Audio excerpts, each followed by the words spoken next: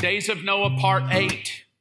I think I'm landing the plane today, but whether I land it today or not, my sweet bride that you just heard is preaching next Sunday. So she will be here. She will bring a great, great word of the Lord. We're 8 weeks in on this, so I will try to not belabor too much of what we talked about, but it has been, have you enjoyed the series? Well, as soon as we land this plane, we're going to take another one off. The one we're taking off is Adam, the first man. And I'm going to talk about where we come from. Are we old? Are we new? What does it matter? We're going to look at all the things from evolution to what all goes on with us humans.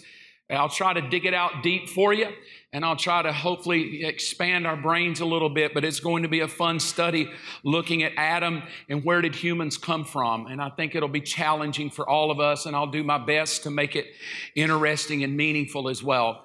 But for this one, we're talking about the days of Noah, and this has been our kind of theme that we've looked at. This is the chart for the last 8 weeks. When Jesus mentions days of Noah, he's talking about this period of time right here. Here's Noah. There's the flood we all read about. And in that, I've tried to do my best to take us from the beginning of time with Adam, which is who we're going to study next in depth. We've talked about Adam, the first Adam, Jesus, the last Adam, all the righteous people that ended up here and what happened to them, that this would become the most wicked generation ever. What happened, we've looked at all their wives and what was going on with women. We've looked at angels and demons and the fight between Jesus and the fight between the devil. And I want to try to do something today that's much more toward us today and not so much talking about Noah, but connecting it to us. This is what Jesus says, a few verses, Matthew 24, verse 37. When the Son of Man returns, it will be like it was in the days of Noah. For as in the days before the flood, they were eating and drinking and marrying and giving in marriage. And then this phrase I highlighted in yellow and one in blue, until the day that Noah entered the ark. In a casual reading, it might not mean a lot, but until the day he had been working over 100 years to build the boat. The end of Genesis 5 says he was 500. And by the time he got on the boat in Genesis 6 and 7, he's 600. So it took him somewhere in that 100-year span to build this boat we all call the ark. I'm sure his hands are calloused. I'm sure his back is sore. People have made fun of him. I'm sure his wife rolled her eyes several times. And the kids are like, oh my God, Dad, we got to build this thing again. 100 years doing the same thing. Just over and over. There's no rain, there's no animals, there's nothing. But Jesus gives us an intimation that whatever it was, there was coming a day when it would all be settled. Do you know there may be times in your life where you wonder, is it worth it?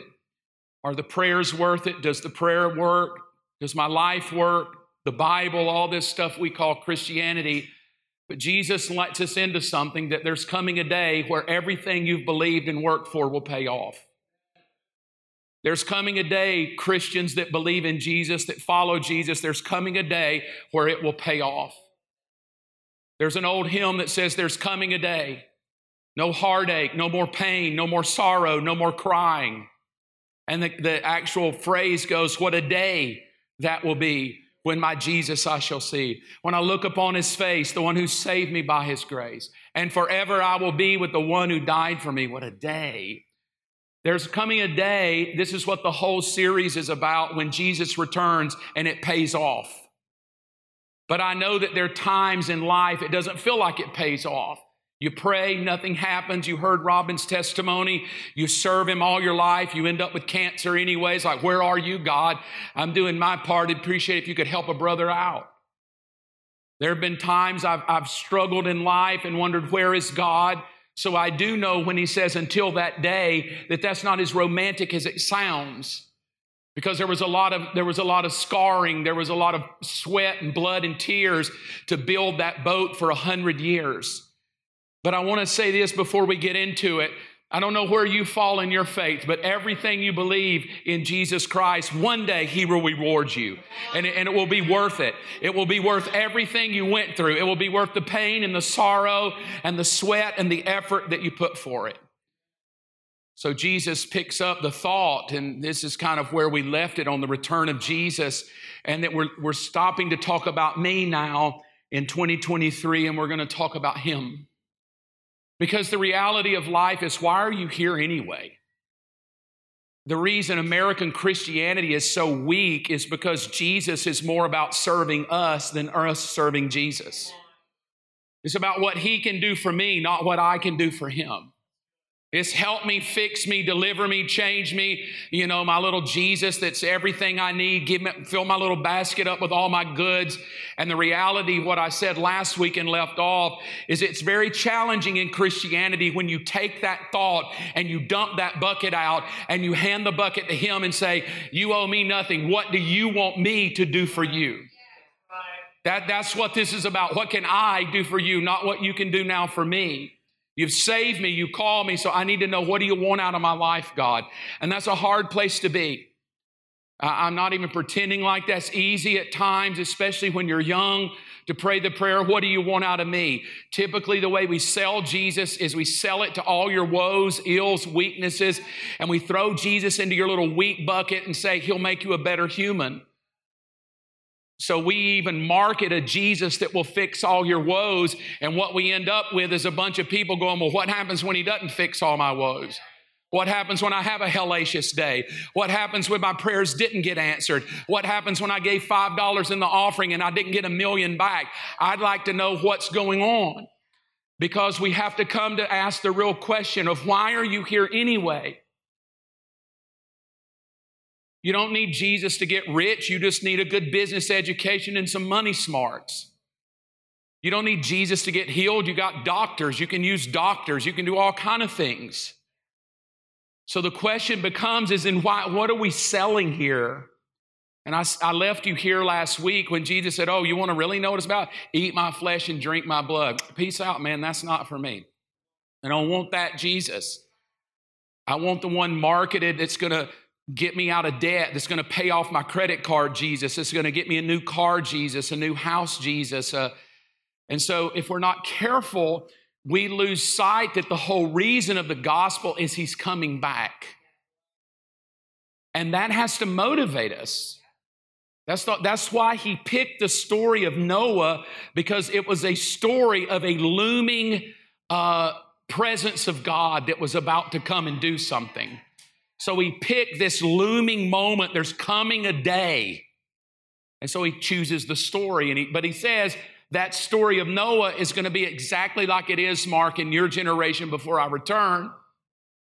This looming moment, Shiloh, that's sitting right over our shoulders. But we've been in it so long. We've been in the game so long, we lose the expectation. We're not even expecting anything to happen. And so we go to the story. Look at what the story. This is God talking to Noah in Genesis. He shows up and says, look, I'm about to do it. I'm about to do something. 100 years here, and then in one day you show up and go, look, I'm about to do it. It would make me ask the question, would I still be in the game after 100 years? Because the story lends itself that God didn't show up every day and help the brother. You go get the trees, you cut the trees, you stack the trees, I'll be back in 100 years. Peace out. Like that passion for God, to do something for God when there's no fruit to it at all. You just do it because you know there's something valuable in it. And then God shows up and says, look, I'm about to do something. It's almost here. I'm right on the heels. I'll give you something. If you've not been with us a while, this may sound a little strange to you. Robin and I moved here 12 years ago. And in the move here, I got a telephone call from Kentucky. And the telephone call went like this. I was praying for your church and I saw a vision. Well, that automatically makes me go, oh God, it's one of these Python things. And, you just get kind of skeptical after all these years. I go, oh, here's another, I heard the Lord. But I listened. I thought, well, I want to listen and at least be kind. And it said this.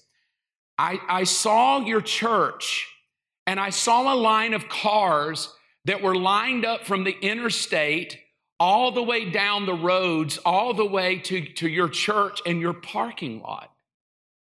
And they were crammed trying to get in. And I asked God, what does this mean? And God told me, this is the message to me.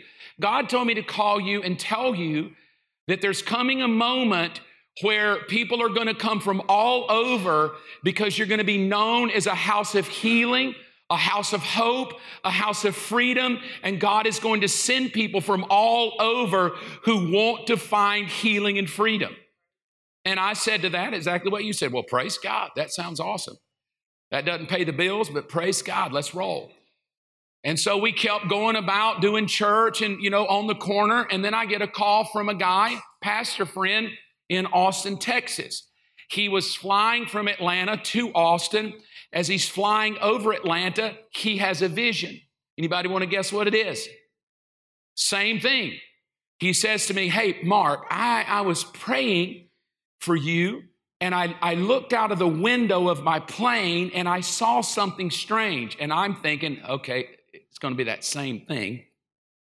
He says, I saw a line of cars coming down the interstate, and they were getting off an exit, but they couldn't exit because there were so many cars. So I started following those cars in the vision, and they ended up in your parking lot. And I asked God, what does this mean?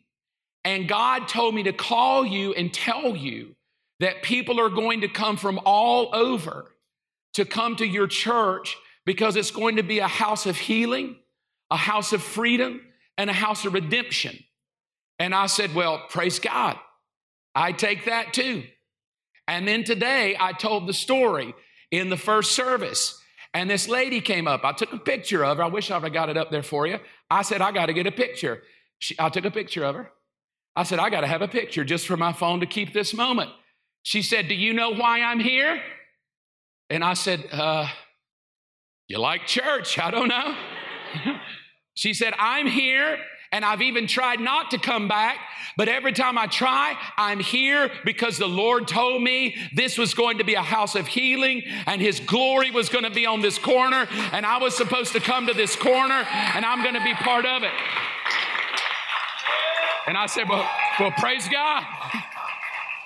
I don't know what God's doing, but that sounds romantic. That sounds romantic that cars are lined up. But what that means is there's nowhere to sit. What that means is there's no toilet paper. I mean, come on, let's leave romance behind.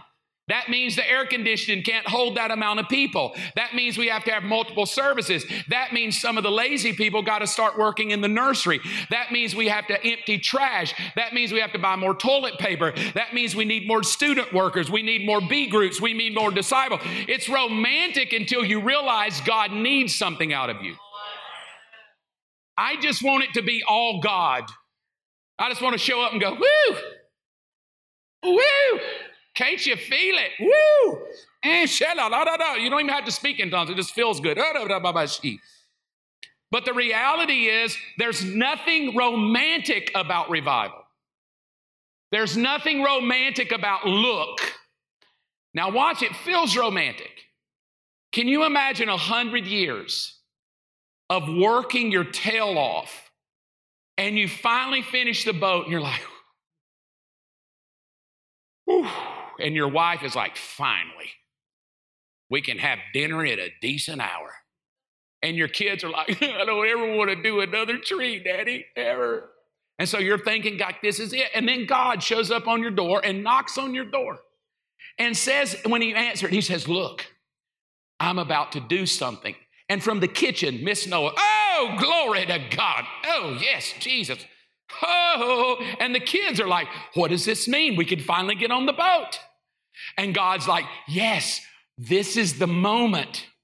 The boat has been made for this very moment. And everybody's giddy, just like we were. Cars are coming from everywhere. Revival's going to break out. We're giddy.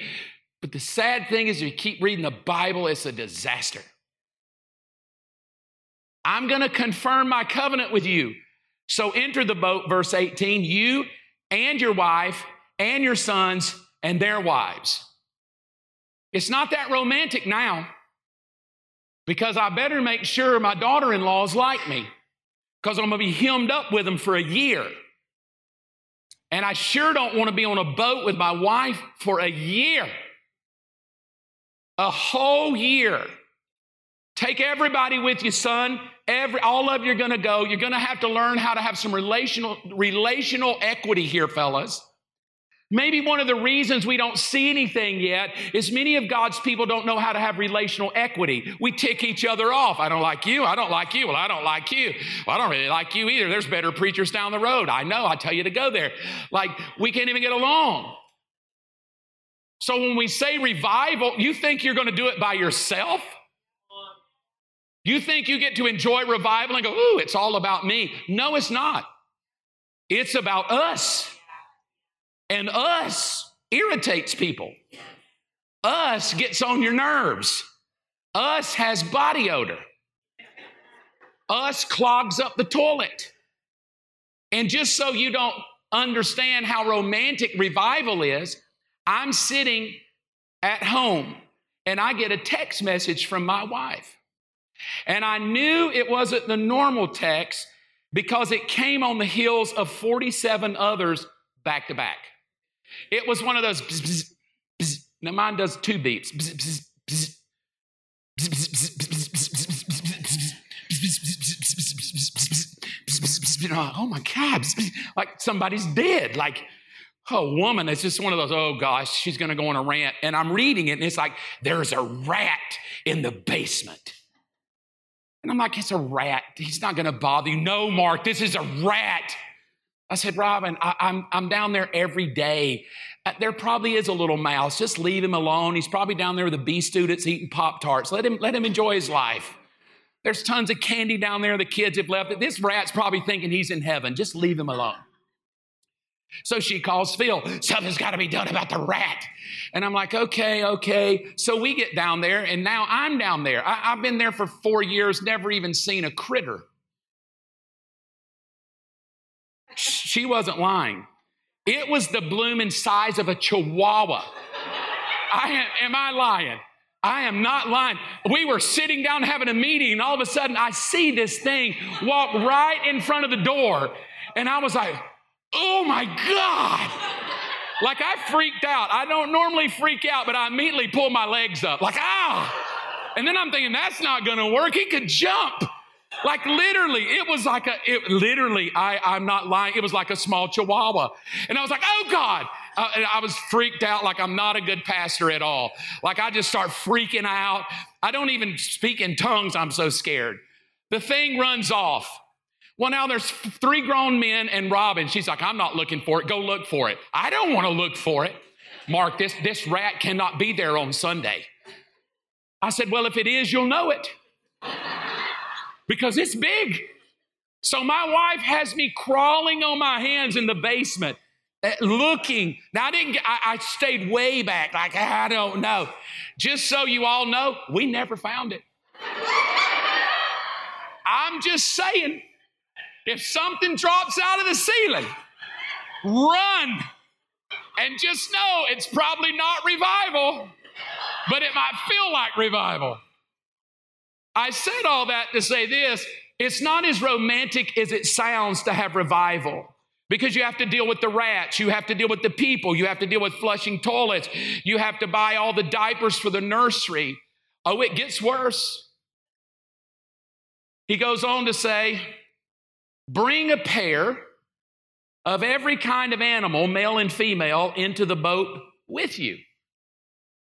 Now, if I was building the boat, just so you don't know, I don't think I'm that spiritual, because I would have said, you're kidding. I have spent 100 dad blame years building your boat, and now I'm responsible for the animals? You want me to keep them alive? Me. I am a vineyard guy. I make grapes and get drunk. I don't do animals. I don't know why you've put the responsibility on me. And watch, I have to keep them alive for a year. Not God. You would think if I built the boat, he would keep the animals alive. Like, hey, I got you back. God doesn't even have my back. You build the boat, go get the animals, put them in there, and keep them alive. And if they die, it's your fault. I'm holding you responsible. And you know his wife is ticked. I thought you told me all we were going to do is build a boat. Now we've got to keep the animals alive?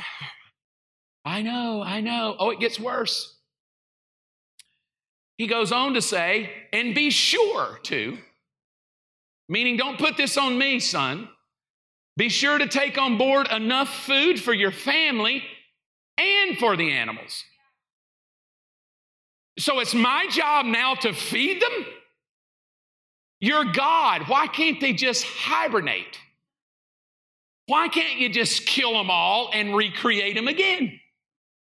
And he's like, you worked really hard, and I told you I'm about to do it, and this is my thinking. I'm all for revival coming to Believers Church, but the sad part is to think that the moment it gets here, it releases you of responsibility when it demands more of you. It feels good to talk about revival. Oh, look at what God is doing. But the moment you say, look at what God is doing, the nature of that is it requires more responsibility. It requires me to begin to ask myself the hard questions. Because nobody ever talks about if all the animals are eating, what happens after they eat? I'm not talking about rat poop.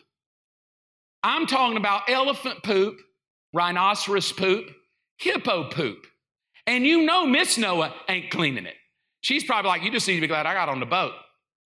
So who for a year, for one whole year, God didn't have them go to sleep. God didn't hibernate them for a year while the rains are coming. He has a responsibility to keep them alive, feed them, and clean up after them.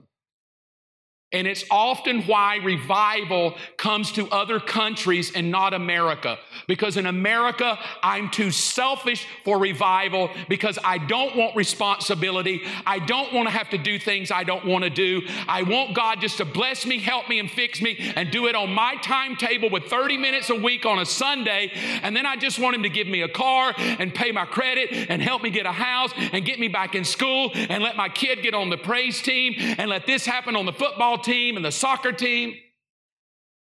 And we want to know, well, I don't know why God doesn't come. The reason God doesn't come, who's going to work? Who's going to do the job? Who's going to bear the responsibility? Who's going to clean the mess up? Who's going to clean up after all of it? Yeah, you built a boat, but now you got to feed them and clean up after them. So when we hear cars are coming from all over, I do get excited.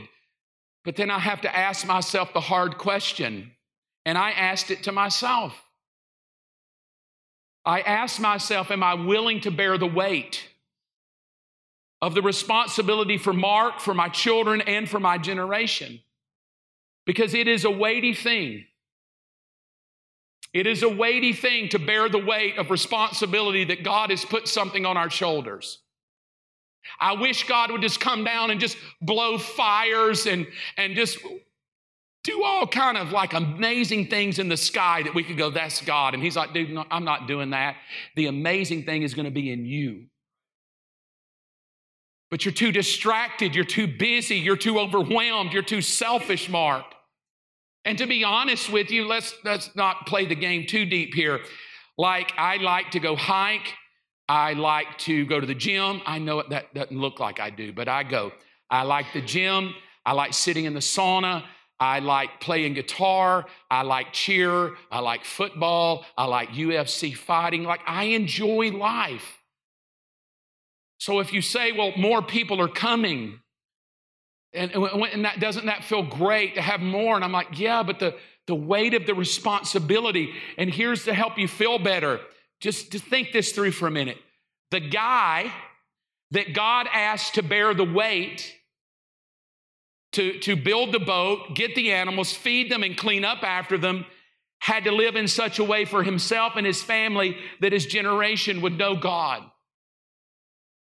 But let's don't get too religious here. The guy God picked had some alcohol issues. Don't act like God's looking for perfect people. God just needs somebody to go, I'll do it. And all your little quirks, he's okay with it. Just tell him you'll do it. And we've got this religion, I just got to clean myself up. No, don't do that at all. Just step on the game and go, God, look, I'm a great dude and I like my grape juice, if you know what I mean. But if you want me to build a boat, count me in, I'll build a boat. And at the end of building a boat, you would think the guy would have started a church. He didn't start a church. He got off the boat, he wiped his brow and thought, my God, we're all still alive and she didn't kill me. What are you going to do? I'm going to go plant me some grapes, make me some wine, kick a few back. Boy, did a good job.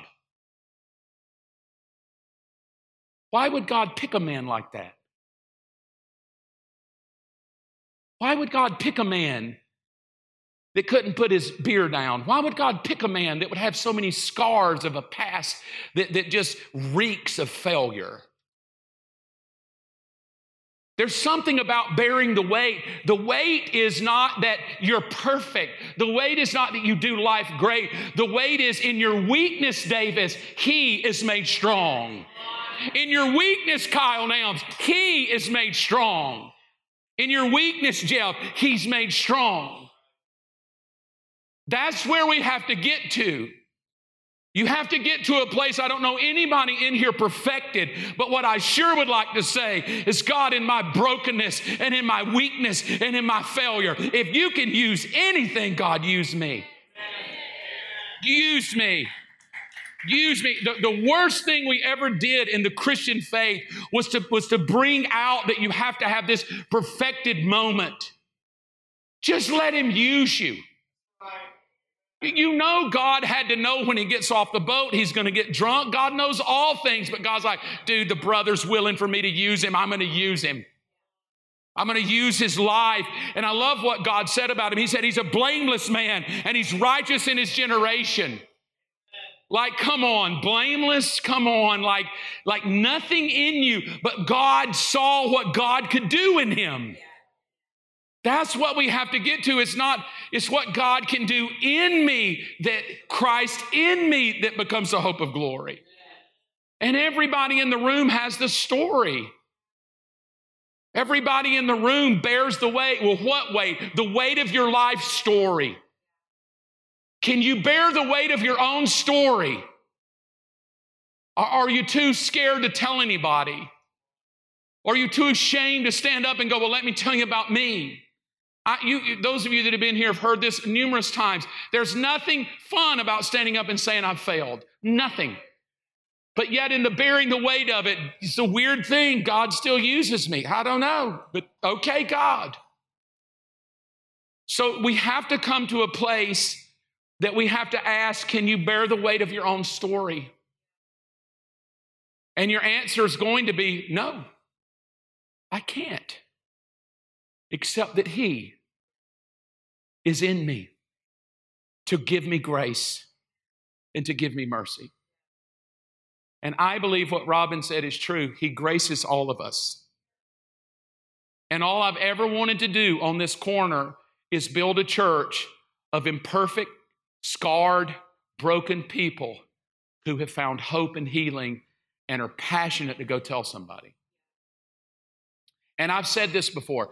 I don't care if those people come to Believers, go to Chapel Hill, go to Crossroad, go to Louis. I don't care. Just get them in the kingdom. We're building a kingdom. So I want to look at something. Every generation has had people that bore responsibility. Here's what I found out about, can I bear the weight of responsibility? The answer depends on where you place value. It's hard to bear the weight of the responsibility of God's kingdom if I give it low value in my life. Because we adults know we do what we want to do. And we will find every possible way to do what we want to do. We'll go in debt for it, get credit cards for it. When it impresses us, we will make sure it happens. I gave you some pictures, 5 people that did great things to change the world. Princess Diana, who would have ever thought a princess would have gone around to try to make a difference in the AIDS community? Mother Teresa, who would give her life for orphans. Nelson Mandela, President Abraham Lincoln. They all took big bites out of life to try to make a difference. In the corner, Dr. Martin Luther King. Well, see, we live off their seeds of their lives, but they all were willing to bear the weight. I feel if Dr. Martin Luther King were alive today and he came by Believers Church, he would probably say, well done. Because we have people from every color, every race hanging out together worshiping God. But, yeah, you can give praise to them.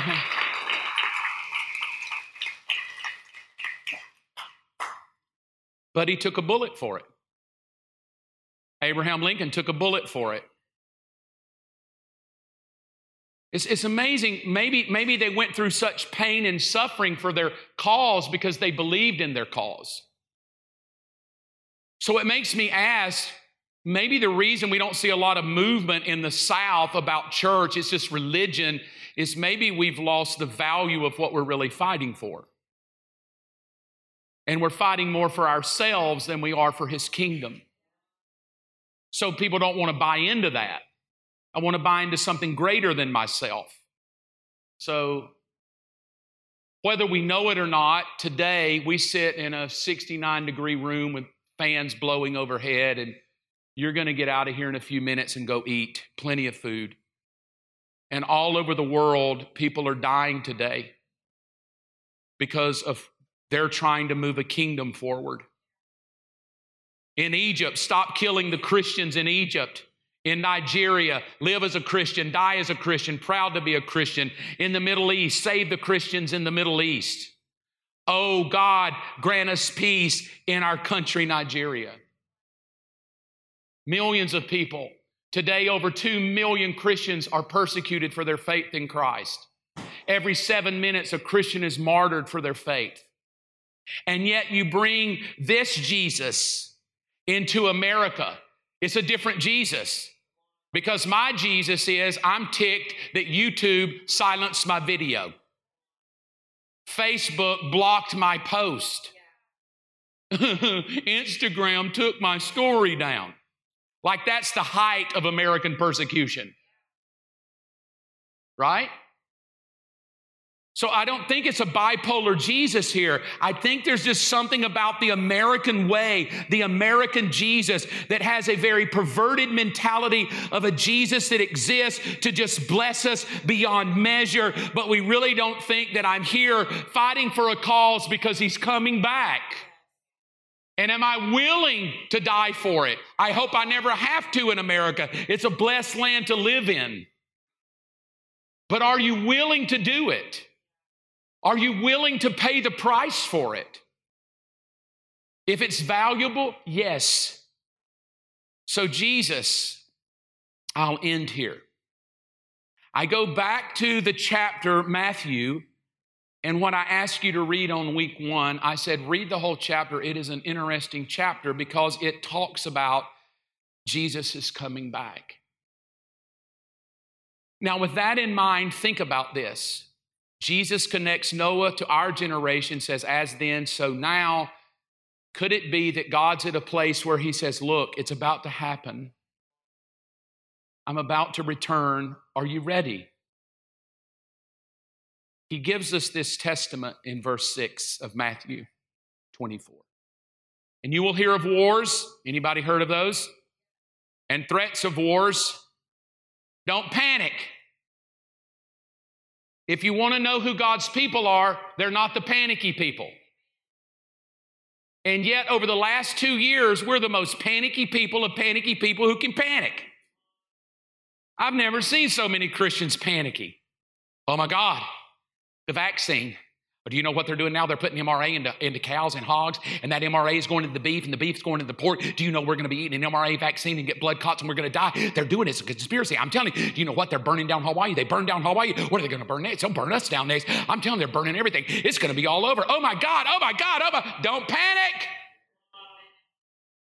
COVID 5.0 is coming next month. Don't panic. Trump just got a mugshot. Don't panic. His numbers are going up. Don't panic. What if they elect Joe Biden again? Panic. You can panic. I'm spiritual, but I'm probably going to panic. But no, not again. I didn't mind one round.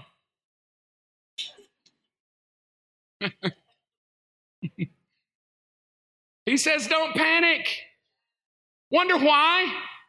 Wonder why he tells us not to panic. This is Jesus telling his followers not to panic. And I would just say, if he tested us over the last year, we flunked that one.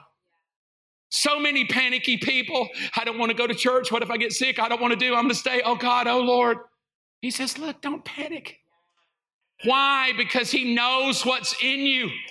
Greater is he that is in me than anything in the world.